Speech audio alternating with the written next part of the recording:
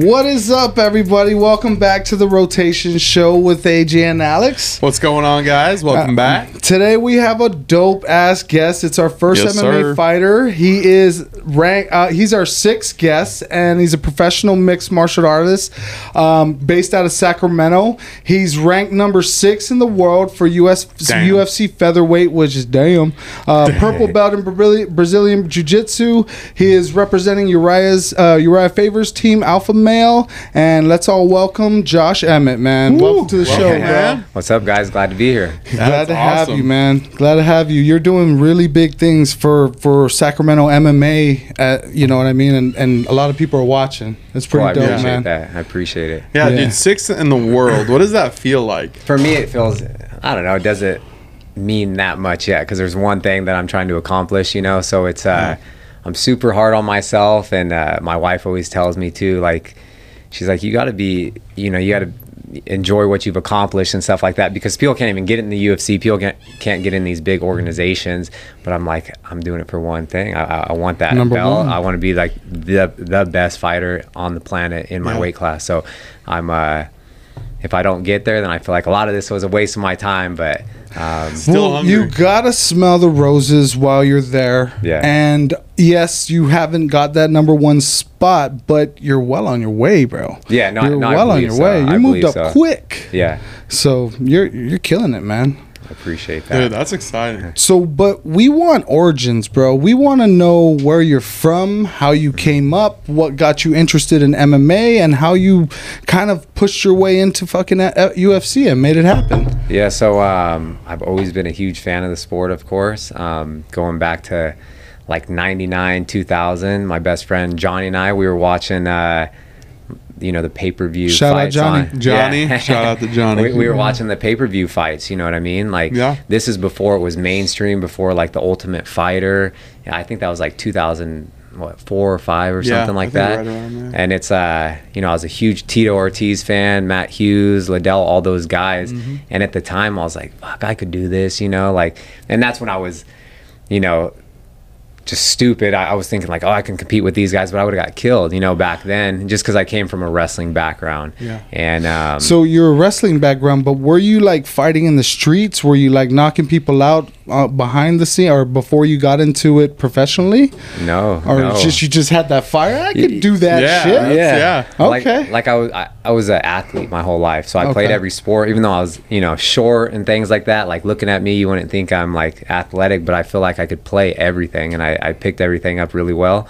But no, wasn't like, obviously been in a handful of scuffles, but never like a straight just fucking 5-minute fight on the street. Things get broken up so fast, so it's like, you know, little scuffles here and there, but I just knew I could do it, you know what I mean? Like, because wrestling, you'll see a lot of wrestlers that are not coordinated. Like, I always say, throw someone a football and you'll see how athletic they are, or dribble a basketball.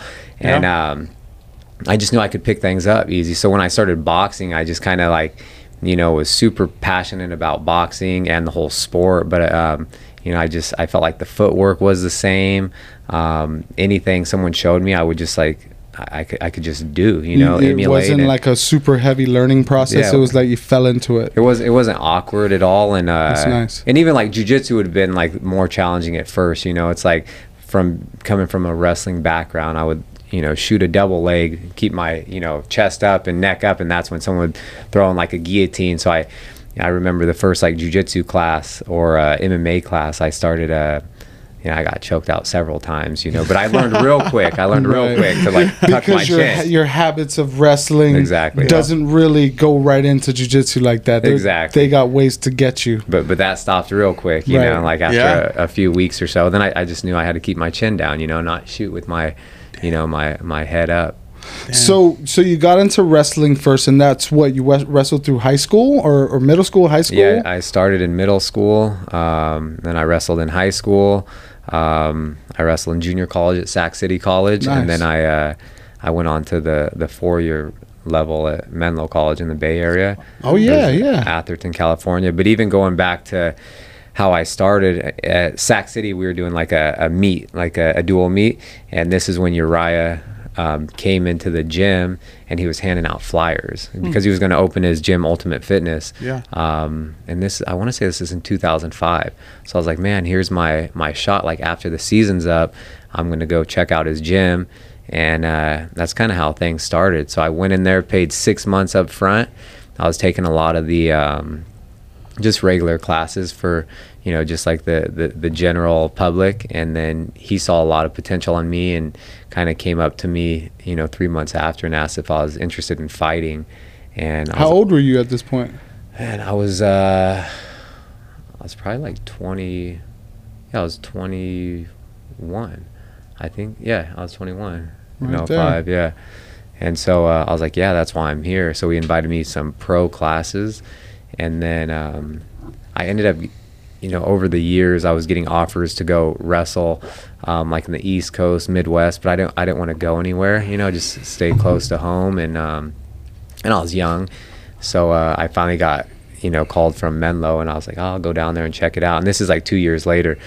I knew I wanted to fight, but I wanted to get my degree finished first, just in case the fighting didn't work out for me. Smart. So Yeah, and I knew I'd go wrestle another 3 years at like a high level, which would transition into fighting, because I knew I was going to come back and do this, and try to make it like a career and a profession. And yeah, so I did that for a few years, came back in 2010, and then just kind of picked up where I left off. Badass. That's cool. What? And then you got closer and closer to Uriah and the gym and the people. Yeah, it was tough, man. It was it's just a tough journey for me, but I feel like, you know, I've gone through so much adversity, and like just growing up, didn't have an easy upbringing. Even in my MMA career has been tough and like plagued with injuries and things like that. But I feel like just, you know, the passion and the drive and everything that I have and the determination is kind of like just keeps me going, man. The fire. And yeah, it's I'm not happy until I like achieve what I set out to do. And That's cool. It's like I'm just not content with anything, you know, until it happens. And when I'm whether it's whatever I'm doing, if I want like a new anything, like a t-shirt, a car, a TV, something like that, it's like I'm so obsessed with it. Or something little, you know, it's like I'm not going to I'll do my research, but I'm not going to like just wait a few weeks. Like I'm going out and getting that shit now. So that's why it just drives me. It's that fire. Yeah. Oh, big time. Yeah. Yeah, you really gotta dig deep and remotivate yourself all the time. And if you get satisfied or content, you start to lose and you start to decline. Yeah. And that, I mean, if you can motivate yourself every day to be number one and not be content with number 6, you're gonna get there. And that's even just like from starting, you know, I had no money growing up and things like that. So it's like after I graduated college, you know, going back to Johnny and his wife Felice, like they said, why don't you just come move in with us, and you don't have to worry about anything, so I could pursue this dream of mine, you know what I mean? And so it's like I owe a lot of people like just credit, because I wouldn't be fighting if it wasn't for them. I wouldn't be fighting if Uriah didn't open his gym in my backyard. I didn't have money. I wouldn't have traveled anywhere. Even going back to my wrestling coach at Sac City, Pachenko, I was scheduled to go into the military right after high school too. Really? Wow. But he hit me up like weeks before or something. He's like, I want you to come wrestle at Sac City. I've been watching you for, you know, a few years. I already signed you up for classes. Just come pick up your slip. Wow. You're on the team. And I thought about it for a while. Then talking to my high school coach and stuff. He's like, you got your whole life to work and stuff. Go, use wrestling as a tool to get your degree, have some fun. Like, and so I listened to him. You know, I listen to a lot of people that tell me shit. That's like, smart. I actually take the advice and fucking do it, you know, whereas a lot of people just goes over their head. If you think about it, that's like one phone call that switched your whole path in life. Dude, everything. You could have been a military. You could have, I mean, That I mean, you're probably in the Iraq War time, and you could have been a soldier out there. And I was on the buddy system with a friend, and he got deployed because this was in 05. Right. And he had multiple back surgeries from like explosions and things like that, and got an honorable discharge. But you know, who knows if I would even be here? You know, so there's like so many different like paths and journeys. It's crazy, and I have like some hard, challenging things that I go through, but like now I'm remembering like everything happens for a reason, because I truly believe that, because something will be so fucked up, but then, you know, it'll lead me this way, and then I'll go, and then I think back and like relate on that. I'm like, man, if that happened, like this wouldn't have. But everyone was happy for it. Like, you know, my mom, my girlfriend, no one wanted me to go into the Army, especially during that time. Sure. It was a scary time. Big time. Yeah. My recruiter was pissed though. Yeah, I can imagine. I can imagine. He was pissed, but hopefully he's okay now. So I graduated in 05, and I remember I had a buddy who had a brother in the Marines that went out there, and he would come back, and just the look on his face, it just changed him. And I started watching a lot of my friends go into the military and go out there, and man, when they would come back, it completely different people sometimes. And I have a few friends that are one that's a SEAL. He's doing well, but I do have some friends that I can tell it mess with them, because they're over there and doing the craziest things, you know. Absolutely. It's like they're just not the same. But then it's like when I do see them, and they just they'll just like repeat the same story or just vent, you know. I just listen to them, because it's dude, it's tough. Yeah, you know? and all we could do is respect them, because they got way bigger balls than I do. Yeah, 100%. Absolutely. You don't want me out there, bro. I mean, I'm the stoner in the back, Afghan hashish guy. Fucking, oh, it's You'd be right wartime? in the hemp field. Fuck, I don't know if I want to go to war right now, man. Just tell Sarge I'll meet him later. You just want to be high. Yeah, I just want to be stoned. And there's a lot of things going to that. It's like, you know, I think of like my wife and my mom and like people too. You know, I think if no one was around, it was just me, I'd be reckless as hell, you know, like, but then I think about them and like, oh, I can't do this, because, you know, there's a ripple effect. Yeah, because I know it's like I've been on the other side where people do things, and it does affect everyone around them and things like that. So it's like I'm truly thinking about, like, you know, if something happened or whatnot, or I did something that's stupid, you know, like it has a lot of effects. The butterfly effect. Yeah. So you're now training at Uriah Faber's gym. You're getting better. He's seeing it. When did you first off, your first amateur fight, and then eventually get the call for UFC? How did that whole thing go down? So let's see, I came back in 2010. I was taking the class, going to the pro classes, and I don't know, so many people from around the world came and trained with us. You know, we have like one of the best teams in the world for the lighter weights, especially back then, you know. So I kind of knew where I stacked up pretty quick, you know what I mean? Because I'm going with these guys that are in the UFC, like top contenders, things like that. They're professionals. And even when I was, you know, I hadn't even had an amateur fight yet, or maybe one amateur fight, I was like the main training partners for all of these guys. Like Danny Castillo, I was his main training partner. When he punching bag? No, just because I can drill with them, and you know, I can emulate. You can last with them. I can emulate people, like different styles, that going back to like the, you know, being an athlete, like I can see stuff or watch things and then just emulate it. So I would watch film on their opponents, and then, you know, I would just emulate their opponent. Yeah, when we're drilling, when we're sparring. Shit, it's a cool way to learn. Yeah, and I would do it for Danny Castillo, his UFC debut against Joe Daddy Stevens. That's back in the day. I was like Chad Mendez's main training partner when he was fighting Aldo. You know, I was working with TJ Uriah when he was fighting Frankie. Like, who's your favorite opponent that you had to emulate? Which style did you kind of be like, man, it's a pretty cool style? I don't know. I think probably Frankie Edgar, you know, just because it's like, I feel like similar background, similar styles, you know. He's really good with his boxing, his, you know, just a little bit of leg kicks, but his movement, you know, is on another level, and his gas tank and stuff like that, you know. And it's kind of crazy even back then that, you know, I've always been a fan of the sport. That's why I kind of got into it as well. And then this guy that I was like a huge ass fan of growing up, you know, it is wild, but so I was doing that like in 2010. I think I trained for like 3 months. I was just gonna go pro, but some of the guys are like, man, just do an amateur fight to see, you know, how you feel, get the nerves out and whatnot. Yeah, I would And imagine. How was that? I want to know what that first amateur fight was like. Like, what is that feeling like? No, man, like not for me. So it's I did an amateur fight in where was it, Fremont? Yeah, I was at the Saddle Rack bar. I fought at a bar. Yeah, I fought at a bar. It was a cool setup. That sounds cool, bro. I'd watch that shit. The thing with that is, dude, MMA and everything is so corrupt too. It's like, if anything, fighting and stuff, there's politics and everything. And so they were trying to set me up. I fought this guy from American Kickboxing Academy in San Jose. So I was going like near them.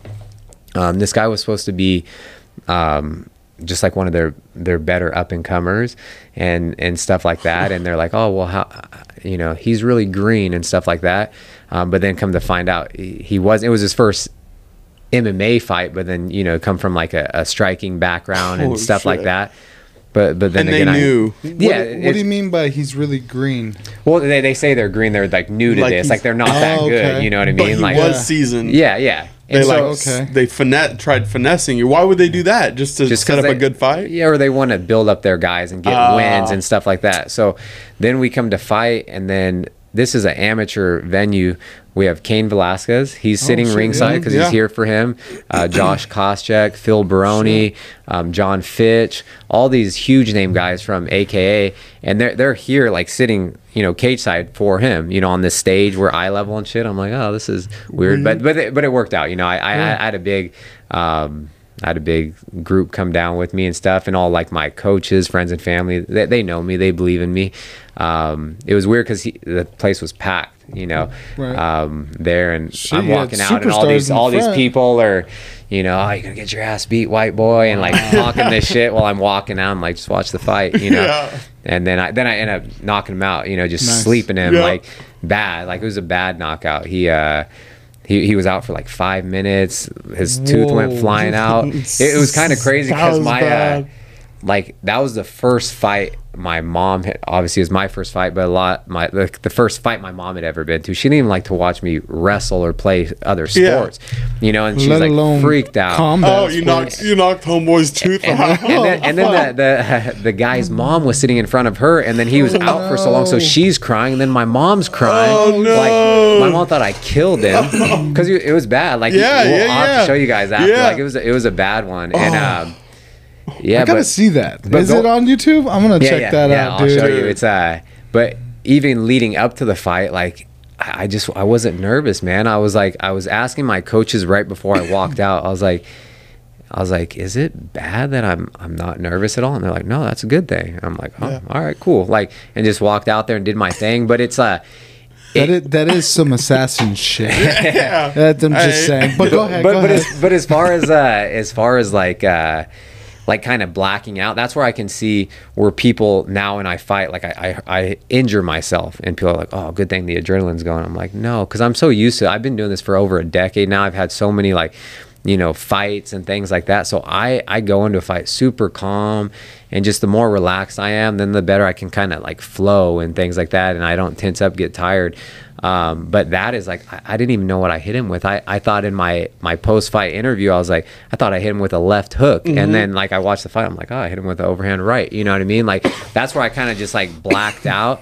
And it was weird because I planned on doing all this shit, but then I just resorted right back to my wrestling. You know, it's like just instinctual. But it took me, man, probably like 9 fights before I felt super comfortable just fucking going out there and just standing with people. How many rounds till you knock that guy out?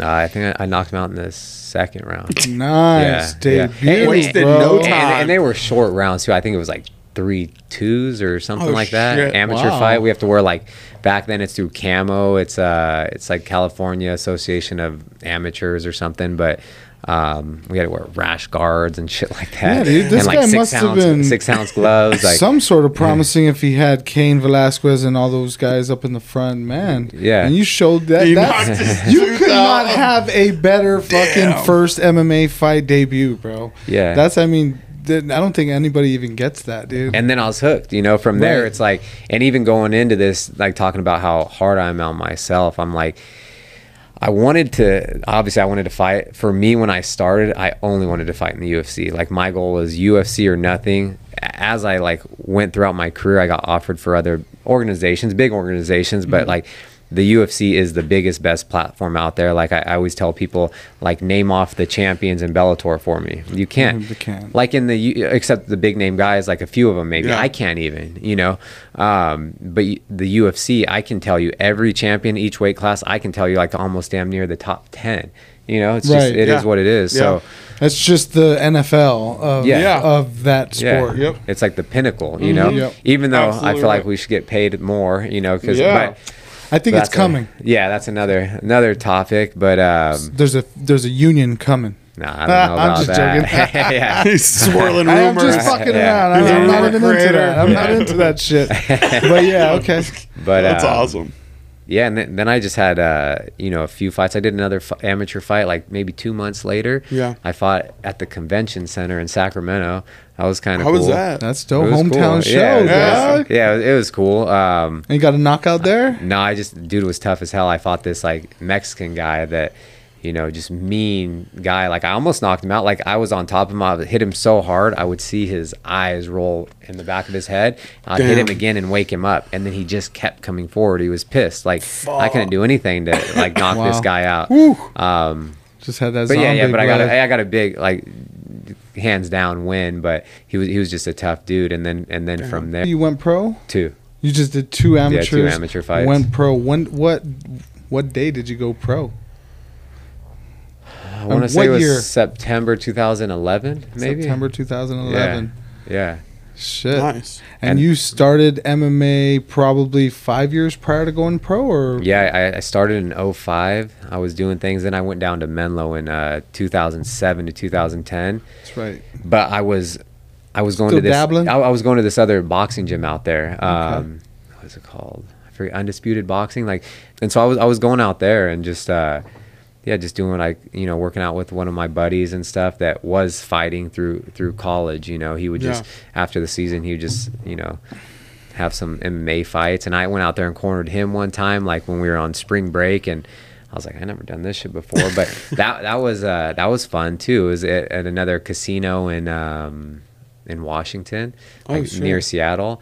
And then that was just a different experience, because for me, when I'm fighting, like, I'm not nervous. I'm just kind of in the zone, but I see how like my friends and family feel, because like when he was fighting, like my heart was racing for him and it wasn't even started. And then he went out there and the guy just dropped him. I was like, it was just pounding on my chest. Like I wanted to like hop over the cage, and help him. Adrenaline. But when you're fighting, you don't have adrenaline's going. I don't feel that when I'm fighting. I'm not nervous, and some people do. Like some people. Like I feel like I would be like amped up. I had a guy cut me off and I was like, freaking out. It's like throwing up in the bathrooms and just like freaking out. But me, like, man, it's crazy. I work with a mind coach. I have all these like different things I do, and just kind of like prepare for big fights. And like I go into it knowing that the shit's gonna hurt. Like I always hope for the best, but I'm like, I tell people it's like hopping into a car and like flooring it with no seatbelt into a tree. Like,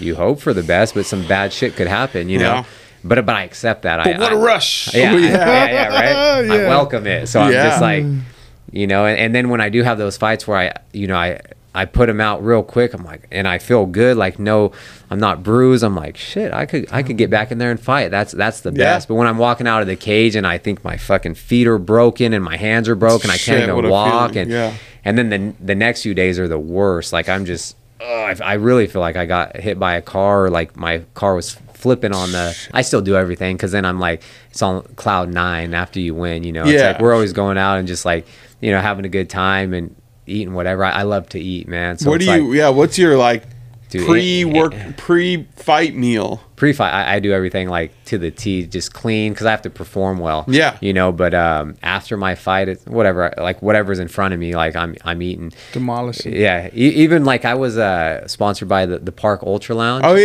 And they're awesome, like the Wong family, since I was an amateur. So my very first amateur fight, after that I had the after party there, and it's like we have like the back room, and so no amateur was doing that. Everyone got in, 100 200 people on the list, and like I've had so many. They sponsored me for every fight. Like, that's dope. So I've had like almost 20 after parties there. I've thrown my birthday party there. That's but awesome. It's so they know after a fight I go there and mahjongs. Have you guys Oh ever yeah. So they would bring like a huge ass plate of shit to me, and I would like be in like the room eating my shit. Well, I didn't care about drinking because I was like, I'm eating all this food and all the fucking cookies they had, and the eating's better than the drinking right now. Yeah. Oh yeah. And then I just like to see everyone at the parties just because I can visit with them. I'm not trying to like go crazy and party. I just visit with everyone because I'm in the back. You know, I don't get to see anybody. So as long as I get a big win, and then we have a good time. You know? That's great. That's you have to stay focused. You have to execute, and once you're done with your job, you go party. Yeah. Business for pleasure. Yep. Absolutely. 100%. That's really cool, crazy. Bro. So tell us about your first UFC debut fight, and who did you fight, and no nerves again? Yeah, nothing. Damn. Yeah, so throughout my career though, I had so many injuries, and then this was a crazy thing though. Like say my first pro fight, just going back to after my amateur fights, I broke my hand in the first 45 second, like bone just flopping around in my hand, like I could feel it. It was the second metacarpal, and bad. So like my coaches, I'm like, my hand's broke. They're like, well, just go out there, throw your straight right, take them down, you know, use your elbows. And I did that. And then I came back a year later after surgery. I was going to fight my second pro fight, and I had you know, my last sparring session with 16-ounce glove. I hit a guy, just hard jab, broke the exact same spot. So it took me years and years. So in 2013, I just started just fighting. I would fight as much as I could, like every 2 months, 3 months. I was only getting to the UFC. I almost got on the Dana White's looking for a fight one time. That didn't happen. I got to the point in like 2016 where I was like, man, I'm done with this shit. I was 9-0 as a pro. I was like the #1 prospect in the country, like next to go. Wow. And I was fighting 155 at the time. And then my wife was like, you know, just, you know, give it another year or something. If you're not in the UFC by then we'll reevaluate things. And my thought process the whole time, like when I was an amateur, when I was, I said, if I lost a fight, I'm done. I only want to fight in the UFC. If I can't beat an amateur, how the hell am I going to get there? Especially with my age, you know, I started when I was 26. Yeah. So like the younger guys, I tell them, they're like, what? I'm like, no, you guys are in a good position because you can develop, you have time to learn. But I've been, you know, staying in one bedroom, you know, our friend's bedroom and stuff like that for all the year. They have their family, like staying in all these things. It's like, I felt like I had to, you know, instead of just pursue this shit. I felt bad for my wife, you know, because she's along for the ride. I'm like, we're gonna get here. This vision, but so then I finally, for my UFC debut, I'm training. I get a call from Joe Silva. He's a matchmaker back then, and he hit me up and he's just like, hey, you wanna? And obviously I knew something was about to go down because Joe Silva was calling me, and so he's like, hey, you wanna fight in the Netherlands? I was like, yeah, fuck yeah. And then I was just talking to him. I was all excited, and I ended up getting off the phone. I didn't even know who I was fighting. Like, I didn't know who I was fighting. I didn't know when I was fighting. Wow. So I had to call my manager. I was like, hey, like, when am I fighting? Like, who am I fighting? And he's like, you're fighting in 4 days in Amsterdam, basically, the Netherlands. And off time already. Yeah, all screwed up, complete opposite. And you're fighting John Tutt, you know? So it's like, and I knew who he was. He was on the Ultimate Fighter, and Faber and them coached that show, and they knew like he was one of the top guys. They're like, man, this guy's good. They thought he was going to win the show, and he's super talented, like, you know, top level black belt in jiu-jitsu, and just a tough guy and great fighter. So I was like, I didn't care though. I would have fought John Jones, just get my foot in the door. Not saying that would have went well. But how weird is it that the first guy you fight is from Guam and your best friend's from Guam? Yeah, like that's pretty wild. He's probably like torn over there. Like, let's go Guam, let's go homie. I'm gonna kick his ass. It was crazy though, because I went home and I obviously I was living with them, and I was so excited. I was just like, I've got the call. I'm fighting this Saturday in the UFC. They're like, Saturday? Where at? I was like, the Netherlands. And I said, I fight your boy. I'm fighting John Tutt. You know? He's like, oh, really? And that's another, like, so I literally, luckily I had my passport. I've never been out of the country, but when I got married, our plan was to go on a honeymoon like somewhere out of the country, so we just got it.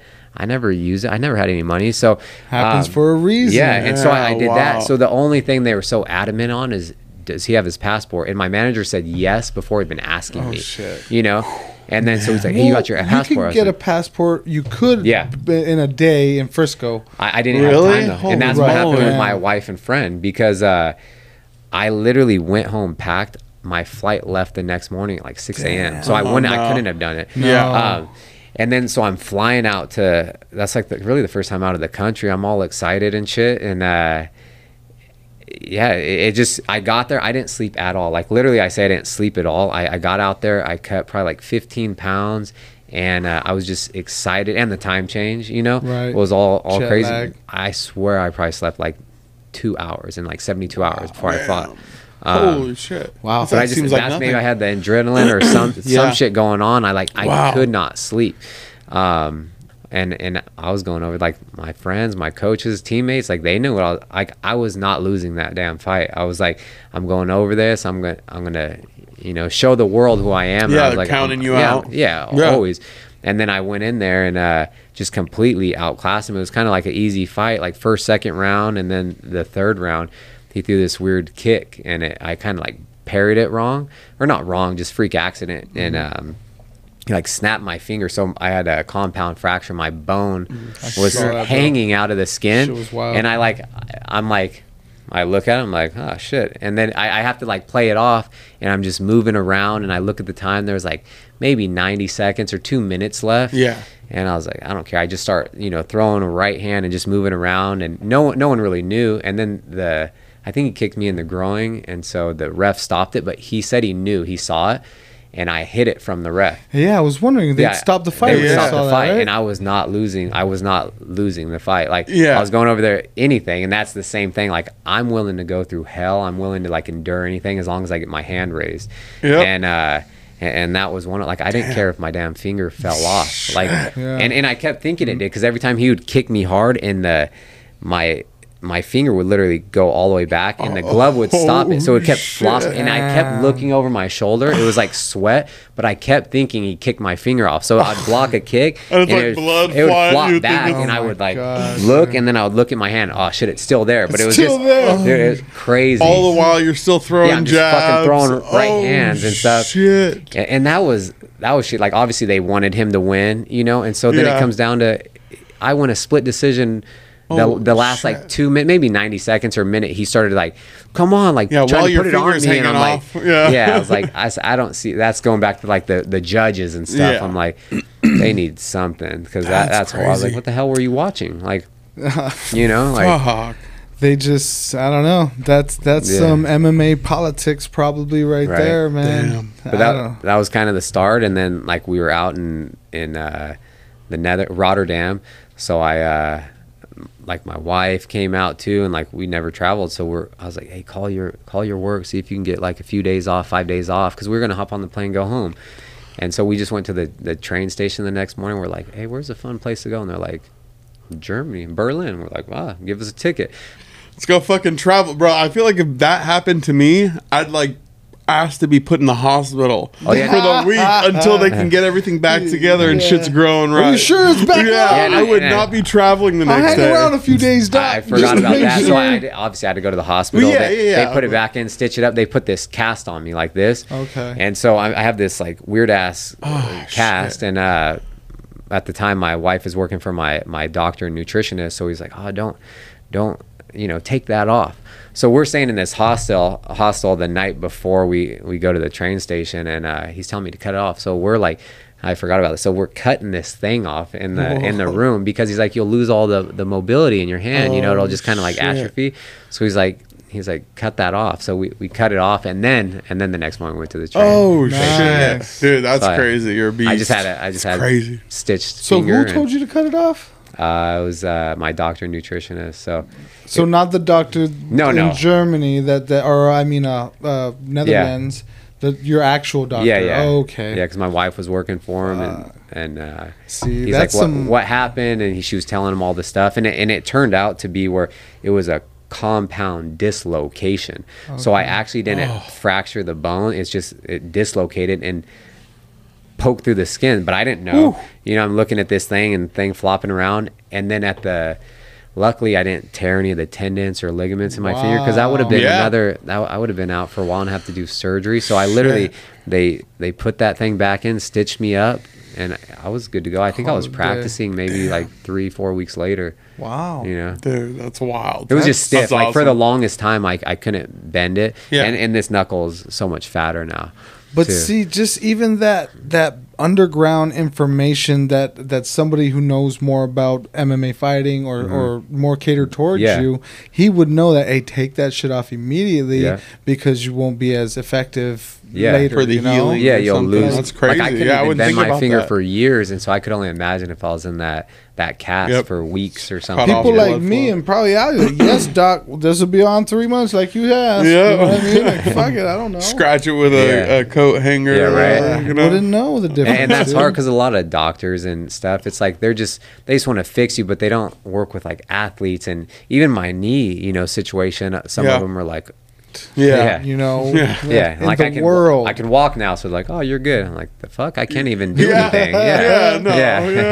He can walk out of the hospital. We got that insurance. You're good, man. Basically, dude, that's insane. So then you got called up again, another fight, and then another. Yeah, with that, typically they'll sign a contract. So I signed a 3-fight deal for my first contract, and you know, I felt like they thought I was going to lose, and even though it was on short notice and against a tougher opponent for my first fight, they're like, you know, they gave me a little, like, it was only $2,000 on each side, you know, but normally like the starting would be at like 10-10, and they gave me 12-12. So I was like, that's cool. You know? It's not bad. And how was that for like you and your wife, like, to finally like sign that 3-fight guarantee or whatever? And that's probably like a make it moment. Yeah, for the most part. Yeah, I just needed to get my foot in the door, you know. And like I said, I would fight anybody to do so. And I was fighting at 155, but I knew once I got in the UFC, I wanted to go down to featherweight 145. But I was undefeated as an amateur, you know, undefeated as a professional until I got in there, and then I was just winning fights. So I'm like, you know, why change it? So, but yeah, it was amazing. Like, when we signed that, I didn't make a whole lot of money that one, just because I got the pay, I got the little Reebok sponsor, but it was expensive, man. Like, I had to, you know, I wanted to fly people out just for all the stuff like Johnny and his wife had done for me. He's like, I'm like, you're coming to Rotterdam, and like, I was like, I'll buy the fucking ticket. I wanted to like somewhat give back, because I've done so much. Of course, and the tickets were your day ones, bro. Yeah, tickets were $2,200. So I fly him out. I fly my wife out. We get there. I didn't know Rotterdam and Europe's so damn expensive. So the UFC puts us up in like the back then, when they had the different owners, like 5-star hotels, like everything the best. Like, we were on this, you know, the top story, like overlooking this river and all of Rotterdam. So sick. So. But small room, so I have to pay for my coach's flights. They only send out 2 or 1. I think they send out 2. Yeah, 2. And then so I paid for one coach, my wife, Johnny. I think I paid like $9,000, $7,000 just in airfare right off the bat, and then I have to pay for a hotel room. So, but it was all worth it. You know? Like, it adds up quick. But and the pay, but it was so much fun. What fight was that? That was like 1, 2, 3. That was like 3? That was my first fight, my debut in the UFC. Oh, that was at Netherlands. Got it. And so I'm buying planes. Oh, so Johnny, you went too? Everybody went out? Damn. And this is like, and then we had a bunch of friends that flew out and stuff like that. And my wife was gonna miss it because her passport expired, and so she actually went to San Francisco with another one of our friends, and they got that, you know, and then they flew out. But my wife and Johnny are the only ones that have been to every single fight, amateur, regional, UFC. But everyone else would have been there. Like, his wife, like, she would have been there, but someone's got to watch the kids when we're out of country. Somebody's got to hold the house down. And we have like a lot of friends that they've only missed one, but I always fuck with them, and I'm like, oh, they're the only 2 that have been to every single one, you know. And some have missed like 1 or 2, you know, but they would be there for, you know, basically everything. And some are pissed they didn't make it for that one, because it was a blast.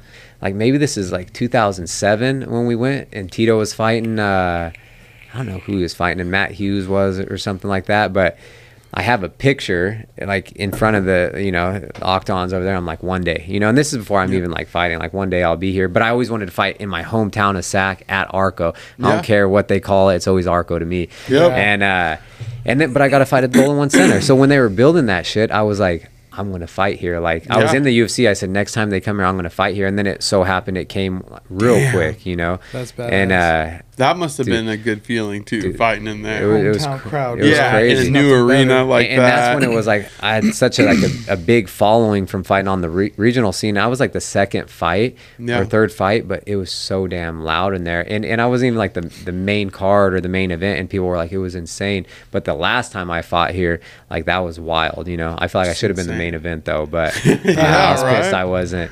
It's coming. But I fought that fight, Sacramento. I won. Then I fought in New York against a guy that was from there. I feel like I kind of got hometown. But since I lost a split decision, I'm grateful for that. I was so pissed. That was my first loss ever, like ever, and just fucking pissed at the world. But then I look back at that. I'm like, okay, well, now I'm gonna go down to 45s. You know, I'm going to go down to 45. That was always the plan, but I was winning fights. And so I think if I won that fight, I would have stayed there, right? So I do that, hard cut. I go fight in Poland. And then that's when I feel like I start, you know, like knocking people down. Like my power transferred to that lighter weight class. I would just hit guys and just fucking they would just drop, you know what I mean? Whereas the guys are big at lightweight. They're coming down from like 190, some 200, some. So I was like, I was never overpowered with like strength and stuff, but they're all tall. I'm short at featherweight, you know. Are you more natural at featherweight or the 155? I could fight at 170, and on the regional scene, I have fought at 170. You know, I fought a guy that was like 6'4". That was awkward. He used to fight at 185, and I had an opponent that fall out. And I was fighting at 55s, but I sold all these tickets. I needed to make money. I sold T-shirts. I was just hustling.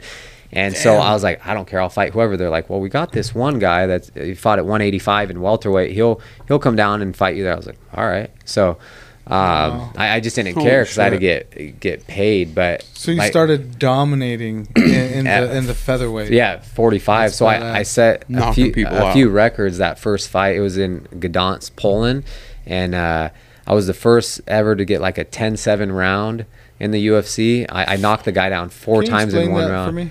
10-7 round. So normally, like the scoring system with these bogus judges, they normally it's on like it's a 10-point scoring system. So say it's, you know, it's really whatever they see. You know, there's like they have no training, no nothing, but who they think won the fight. Usually the last like 20 seconds, what's fresh in their brain. But so it'll be, you know, you won that round. It'll be 10-9. That's kind of how it goes. It's rare, like in boxing, if you knock someone down, and MMA, if you like drop someone, usually it'll be like a 10-8, or you just dominate the fight. You know, you knock them down, you like throw your hooks and take their back, and you're just beating the hell out of them, but can't finish it. It'll be like a 10-8 round, but I knocked this guy down 4 times, like in the first round. Like cracked him, he spun around and fall on the ground, like, and then like I kept knocking him down, and I would have knocked him down 5 times, but the last one, I hit him, he fell against the cage, and the cage stopped him from going to the canvas. So otherwise, that would be like an all-time record. It was still, I think, one of the records for 4 knockdowns in a single round. Damn. You know? So I set like two records or 3 records at my first fight at featherweight. And then that's when I started. I didn't get, like, no one really knew of me except like the diehard fans, you know? But you're putting on a show at that point. First off, your fingers showing the bone, that's like a wow factor. And then all your fights, and you're knocking this dude down 4 times. That's what fans love. That's why they go. They want to see someone fall. They don't want to see that. I mean, oh man, I'm gonna get in trouble for this, but as a guy who doesn't really grapple or jiu-jitsu, I like stand-up. Yeah, of course. I like to see guys get knocked out. And I know that. So it's like, I come from a wrestling background. Like, I feel like I can go out there, take people down, and just grind them out and win a decision, get paid.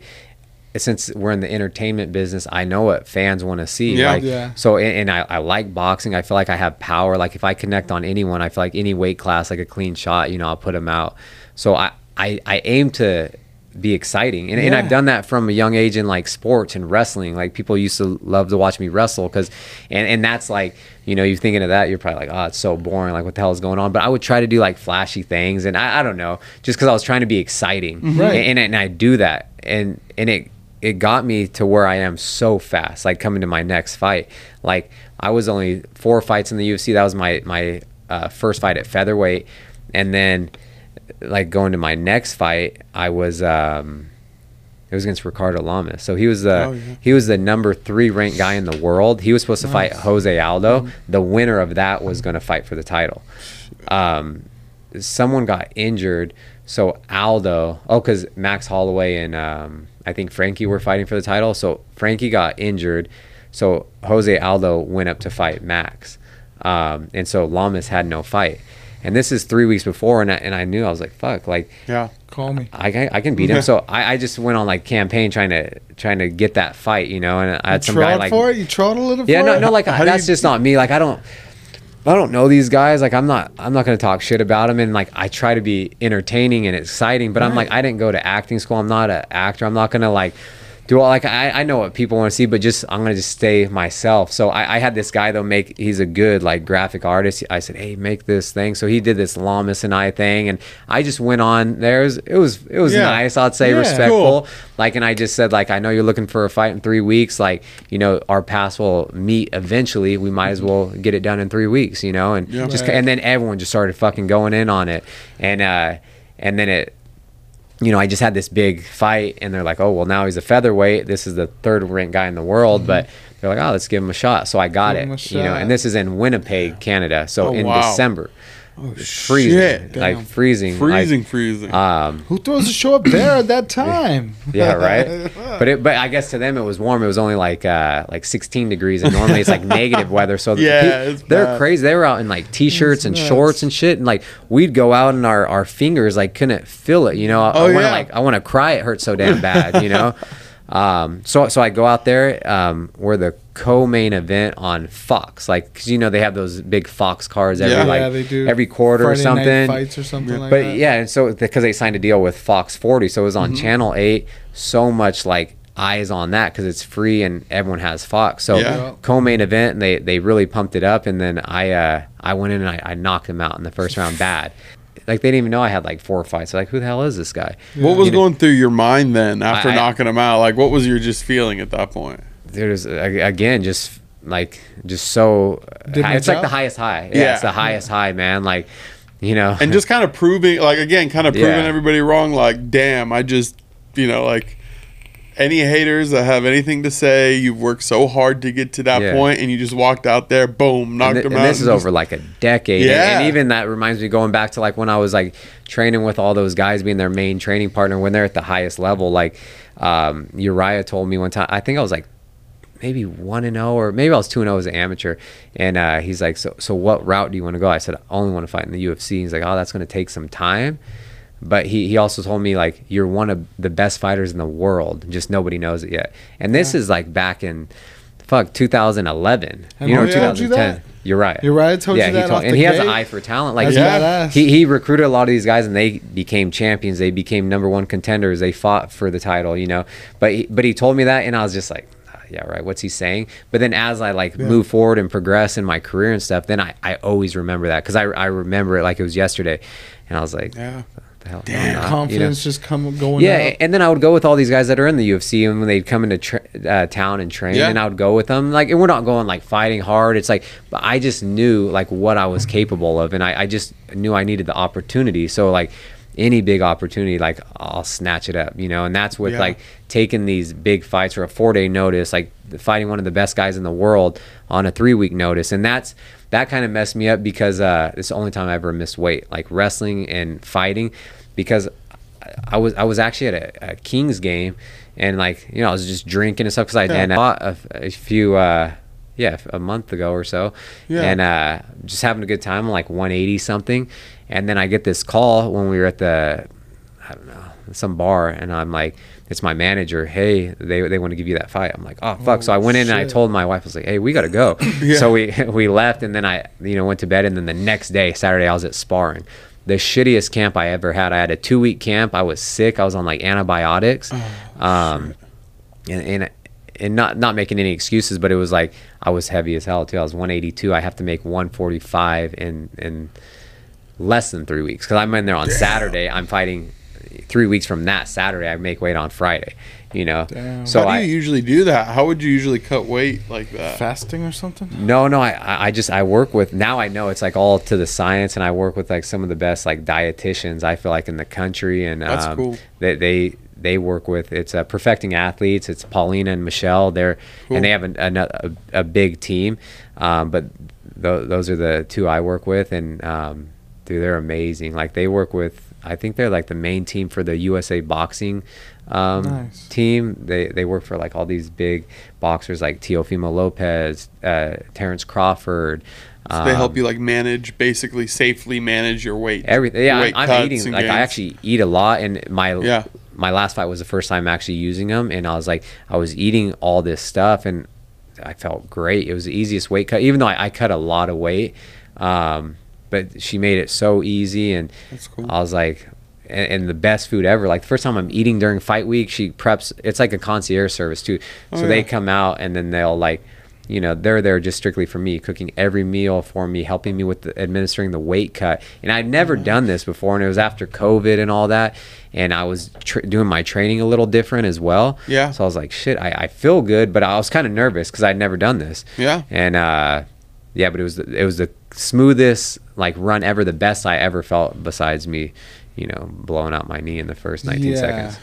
I watched that fight, and that looked it looked painful. Yes. But honestly, it looked a lot less painful the way you made it look. Honest, I don't know how you want to word that. I'm sorry. Yeah. No, but you fucking held up, dude. Yeah. With the torn ACL, crazy. You fucking held up the entire fight and won the fight. Like, that's pretty outrageous, bro. That's amazing. And I feel like all the injuries, like, and then prior to that, like after I beat Lamas, then I was gonna be, you know, main event on Fox again against, you know, Jeremy Stevens. I had another matchup planned, but that just didn't finalize. So I was like, it was going to be for a title eliminator, and that's what I was just like pissed about, because I was all of a sudden, from me being nothing, I leapfrogged the entire division, and I was currently ranked 4th in the world. Yeah, you know. So my next one, they were trying to make a main event slot 2 months later at and this is in Orlando,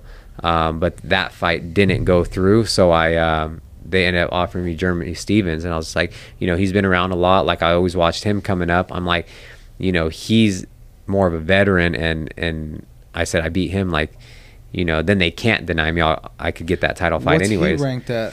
He's fighting at 55s now, and and that's another thing. Like I feel like I am the curse. Like no matter who fights me, win or lose, they go on a crazy skid in their career or like personal life. It's just kind of, no, I'm just saying it's crazy because I'm fighting all these guys that are like the next big thing. They're on 3-4 fight winning streaks, like, you know, best in the world, and then I fight them, and then it's just, and you can go on SureDog and check it out. It's like they're on this crazy winning streak. I beat them, and then it's just all downhill from there. I wonder if it's just so devastating. Like they just take that loss, and it's just like their whole world goes upside down. I don't know, maybe, right? And my boxing, my boxing coach is always like, because sometimes when I'm hitting people, it's like it's like you're drunk, you know. He's like you broke their seal. It's like a real thing, you know. And then afterwards, these guys never get knocked out. I fought several guys that have never got knocked out. Yeah, you know what I mean. And even before I got in the UFC, I fought a UFC vet. I was fighting all these guys with like 30, 40 fights, UFC vets, just because I knew I needed to beat them to get in. And he had never been knocked out. I knocked him out. First time ever. And multiple people. And then they just start getting knocked out after, too. So I don't know if it's a thing. Crazy, bro. That's the crazy part about your injury, though, you posted that thing, and it wasn't just a torn ACL. Yeah. You had like 5 points there. Yeah. That was like man. Mm-hmm. And how are you on the recovery of that, dude? Yeah, it's coming along, but it's like this has to be up there with a lot of the injuries I've sustained. Like I've had so many surgeries, almost a surgery on every joint, you know. Yeah, basically. And going back to that Florida fight, I sustained like bad facial fractures, vertigo. So that's something else I had to come back from. I thought I would never fight again. Damn, vertigo is a bitch. It's different, and that's what I'm like bones will heal, over time. But I was telling people vertigo is like. I what I was experiencing when I'd get up in the morning, go to sleep, or just in general anything, I was like, it's like being on a tiny ass boat in the middle of the ocean during the worst storm. And that's how I felt. The ground moving and just insane, So I had to overcome that, come back after a year, and then it's like, then I get another big knockout, and then I fight back in SAC, get another knockout, and then I fought Burgos last time, and I completely tore my ACL. I tore my MCL. When my ACL snapped, the femur and tibia hit so hard together that I fractured those. Took like a chunk of the bone out of it. That guy was not dropping for shit. No. Well, they did a report on it. They said that when you busted your knee, your right wasn't hitting, but every time you hit him with the left, he kept dropping. Yeah, and that's where I kind of found out quick. Like, he's tall, he's a big ass guy too. Like Shane Burgos, great fighter, comes from a great camp. And I remember before I was walking out, and this is during COVID, it was like the third fight in Vegas at the Apex, no fans.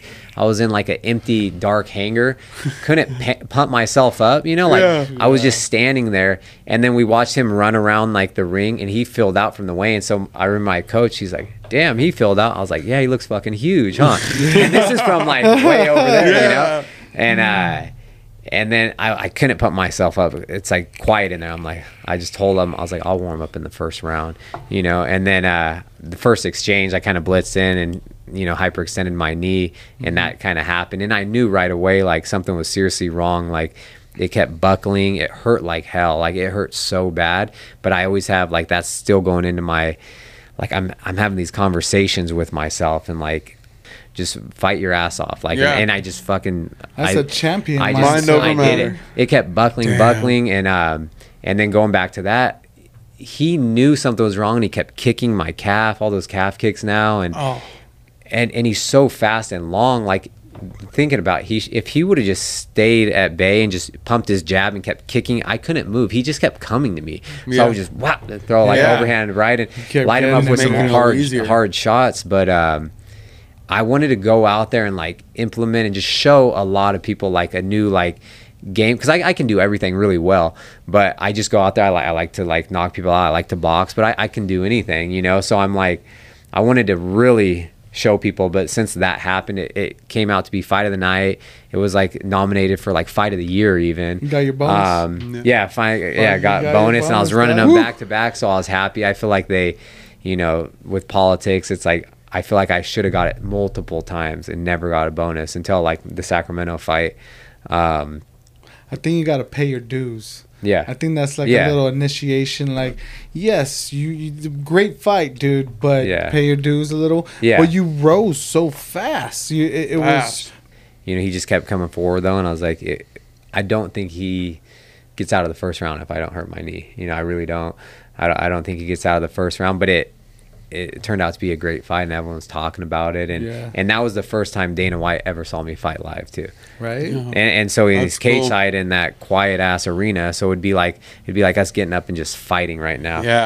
Even at arenas, that's full focus. I don't know if you've been to like fights, but when you're sitting cage side, it's like, and you can hear with the loud arena all the thuds and like the like people are like, I didn't know you hit the, like, I'm like, yeah, we're fine. I'm trying to like hurt this guy every punch, but that was just elevated on another level.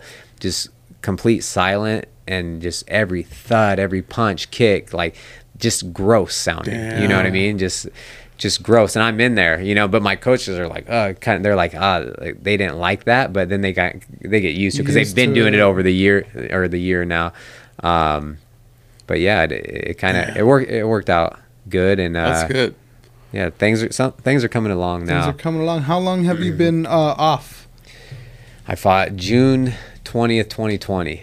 Okay, so it's like 15 months or so, and like going into the knee surgery, I stayed out in Vegas for 2 weeks after the fight. I was working with, the PT out there at the Performance Institute and the strength coach, and they're so good and knowledgeable and things like that. So I was kind of on the fence because I was doing prehab just to get me prepared for the surgery, and I kind of didn't want to do the surgery because I was like, I know I'll be out for a while. I'm starting to feel good now, and they're like, if you get your muscles really strong, it'll kind of help out with like the support and stability. But when I do things, it would still buckle, and they're like, that's just something you got to get used to. If I had like a short time left, like a year left, I wouldn't have done the surgery. But I really feel like I got like 4 or 5 years left in me, so I feel like I might as well just do the surgery. And so I did that, and I had a lot of complications from it. I did the patellar tendon graft. And you're probably that guy is almost like me. Like, a lot of blessings come my way, but things don't always flow smoothly. You hear about other people, I got it went smooth, and then for me it's like, fuck, man, 3 hiccups. Yeah. But damn, I ended up with a really good deal. Yeah. I was like, that's like man. the story of my life, man. It's like with everything, and they just get everything handed to them, and it's like the easiest shot to get there, the easiest this. I'm like, what the fuck, man? Like, what the fuck? Yeah, I'm like, must be nice. Yeah. But it's like, it really did used to bother me, but now I'm like, it's all going to work out in the end, and it's like, just kind of rooting for everybody, instead of, just hating on people and stuff when they're being successful and stuff like that. Like, why should I? But for sure, that and your hard work makes it feel good too. But when I'm working my ass off and then I get nothing, and not that I don't need any recognition and things like that, but it's nah, bro, you're blessed. It's good to have a chip on your shoulder, though. I feel like, because I feel like that drive, just having something to prove. Because I feel that way in different scenarios too. You got something to prove, and you're not going to stop until you get to that point. Yep. And maybe even then you'll go even further. And then you got to set new goals. It's like I set all these goals, and then what happens when I reach them? Like, I'm not going to stop. So then I start setting all these new goals. Really, like, it's cliche, but it's like really fucking, you really, the sky's the limit and stuff like that. It's absolutely. Like, yeah. So I know you're itching, bro. I know you're itching bad to get back in the ring. How soon do you think you're going to get back in there? Man, I'm hoping before the end of the year. I've fought every single year since I've started fighting, and I'm like, I'm not gonna not fight this year. That's cool. Hey, Sacramento, let's put out some prayers. That'd be Get him in by the end of the year. That's gonna be dope, dude. So I'm hoping December. That would be cool. Yeah. Do you know who you potentially might fight? I want to fight someone in front of me. That's the thing. Just because I continue, like, my last fights, I'm fighting all these tough guys, and they're right behind me. It doesn't really do a whole lot for me. It's like, super risky with not that much reward. Sure. But then it's like, I might as well fight someone in front of me, because then, like, the reward is just like tenfold. Yeah, it's greater. Yeah, because if I fight someone behind me, it's like they're trying to build them up. Yeah. I lose, I move out of the rankings, then they take my spot. Yeah. It's like, and I've done that. Yeah. So you had to get to this point. And how do you kind of relate that to Dana White or the card matching people? Like, how do you kind of like, hey man, I want to fight him? And if you do that, are they more likely to give you that shot? Or I think now too, just because I was always saying, like, Dana never saw me fight live, and that's one thing that I thought I was gonna get on that, looking for a fight, and I had like torn cartilage. I just hit mitts and ran on a treadmill because I thought he was supposed to be there, and that was like my shot years and years ago. So I knew once he saw me fight and how close he is, it's different than on TV. It's faster. It's like everything about it it's just live. I knew I'd make a fan out of him. So it's like he saw me fight live, and he, I think he's like, oh damn, you know what I mean? That raised my stock. And even before that fight, he was talking about the winner of this fight is going to be talked, towards the top, like contenders and stuff, like in the likes of like Ortega, Volkanovski, Holloway, Yair, all those guys, and it's like I won, I had all this momentum going, but then I have this like long layoff, so it's like that dies down, and I feel like that continues to happen with my career, over and over, like all the momentum and then long layoff. But then I come back to something huge, bigger, and and that's what I'm looking for. I'm hoping to fight someone in the top 5, Whoa. A big ass fight, and that could set me up. I could be in like a title eliminator, because we have the featherweights fighting this weekend, for the title, and then I think Max is already getting the winner of that. You know what I mean? And so if I can fight a big name fight, then maybe that sets me up with a big win, like for the next shot, So who do you want to fight? If I have my pick, I want to fight the champion every day. You know what I mean? Okay. But anyone in front of me, there's only 5 people in front of me. So who's anyone the champion right now in your division? Alexander Volkanovski. Volkanovski. And I think him and I match up the best too. You know what I mean? Just stylistically, like he's a phenomenal fighter, and like dude is good. He's undefeated in the UFC. He continued to impress me too, just because every fight you're like, oh, I think this, and then he beats him. I'm like, damn, he each time I'm like, he is this good. You know, he's like on a 21 fight winning streak, undefeated in the UFC. He's beat some of the GOATs. You know, he beat Aldo, he beat Max Holloway, you know, Chad Mendez. I thought my teammate and friend would like run through him, and I was like, man, he's this good, and he is good. That's why he's the number one fighter on the planet. Those are all big name heavy hitters. And even though Max Holloway was like Aldo, Holloway like listed as the GOATs, and in the last fight between Holloway and Volkanovski, like it was close, like controversial, but it was a close fight. I could have seen it going either way, but the first fight, you know, I thought he won decisively, you know, and so whoever is the champion, they're the best, you know, at the moment. And so that's he's coming for you. He's on his way. Yeah, I'm excited for this weekend though. Those guys fighting, that'll be a good fight.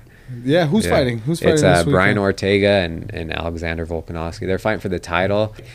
When we had the time, like, okay, there's no fight this week, and it's like, shit, what do I do? You know, it's like we get used to it. You know, it's like guys during football season, they love it. You know, and then it's like, what happened if they just 2 weeks? Oh, we're not playing on Sunday, or you know, it's like, damn, what are we? Yeah. It actually, that feeling happens after every football season. Yeah, after the season. After the season's gone, at least you guys gotta wait. Damn, I gotta wait now. That's nice. Yeah, like, see, we wouldn't complain. You would if we had to maybe wait. look forward to like a Game of Thrones episode, then that you know, but that's gone too now. Yeah. So, have you ever considered, or I guess lately, thinking about fighting above your class, or like moving weight classes up?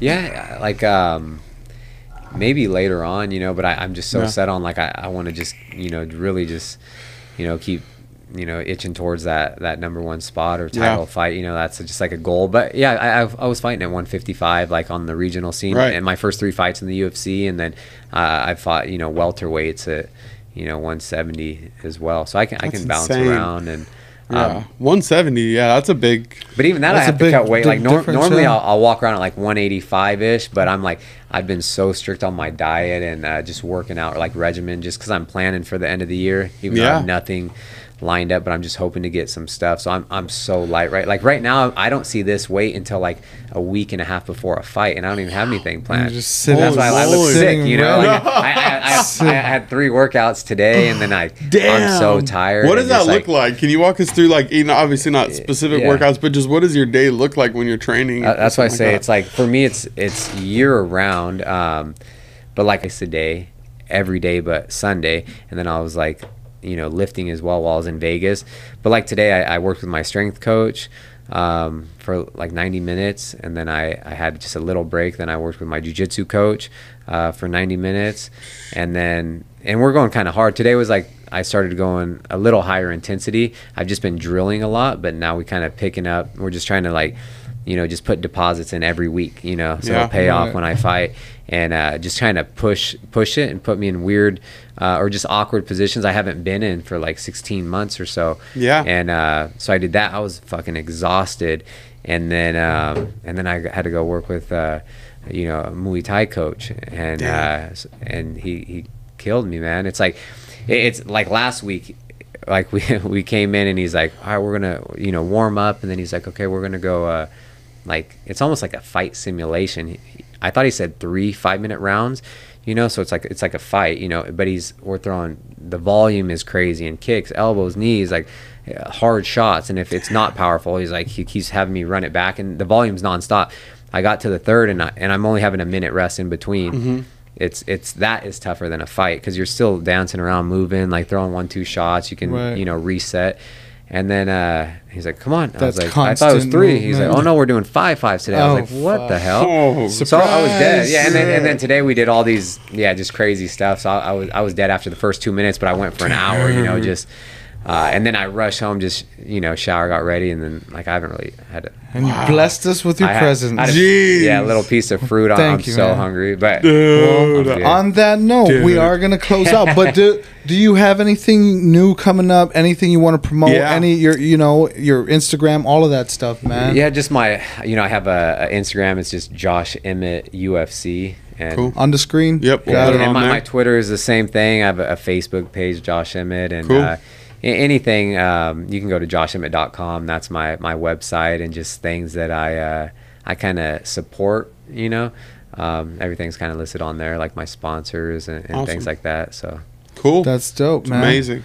Well, thank you for coming. We really appreciate hearing that. Awesome. Your story is dope, and it's inspiring, and a lot of people are gonna hear this, and I think they're gonna love you a lot more. And we have a good hometown Sacramento following, and I think that your story is gonna inspire them. Cool. So that's pretty dope. And thank you guys for listening and paying attention. Watch the fuck out, because this guy's coming to kick some ass. Yep. Make sure you subscribe. Make sure you like and share whatever you can to help us monetize this bitch. Thank you so much. Thanks, guys. You guys Take have care. a good one. This shit's insane.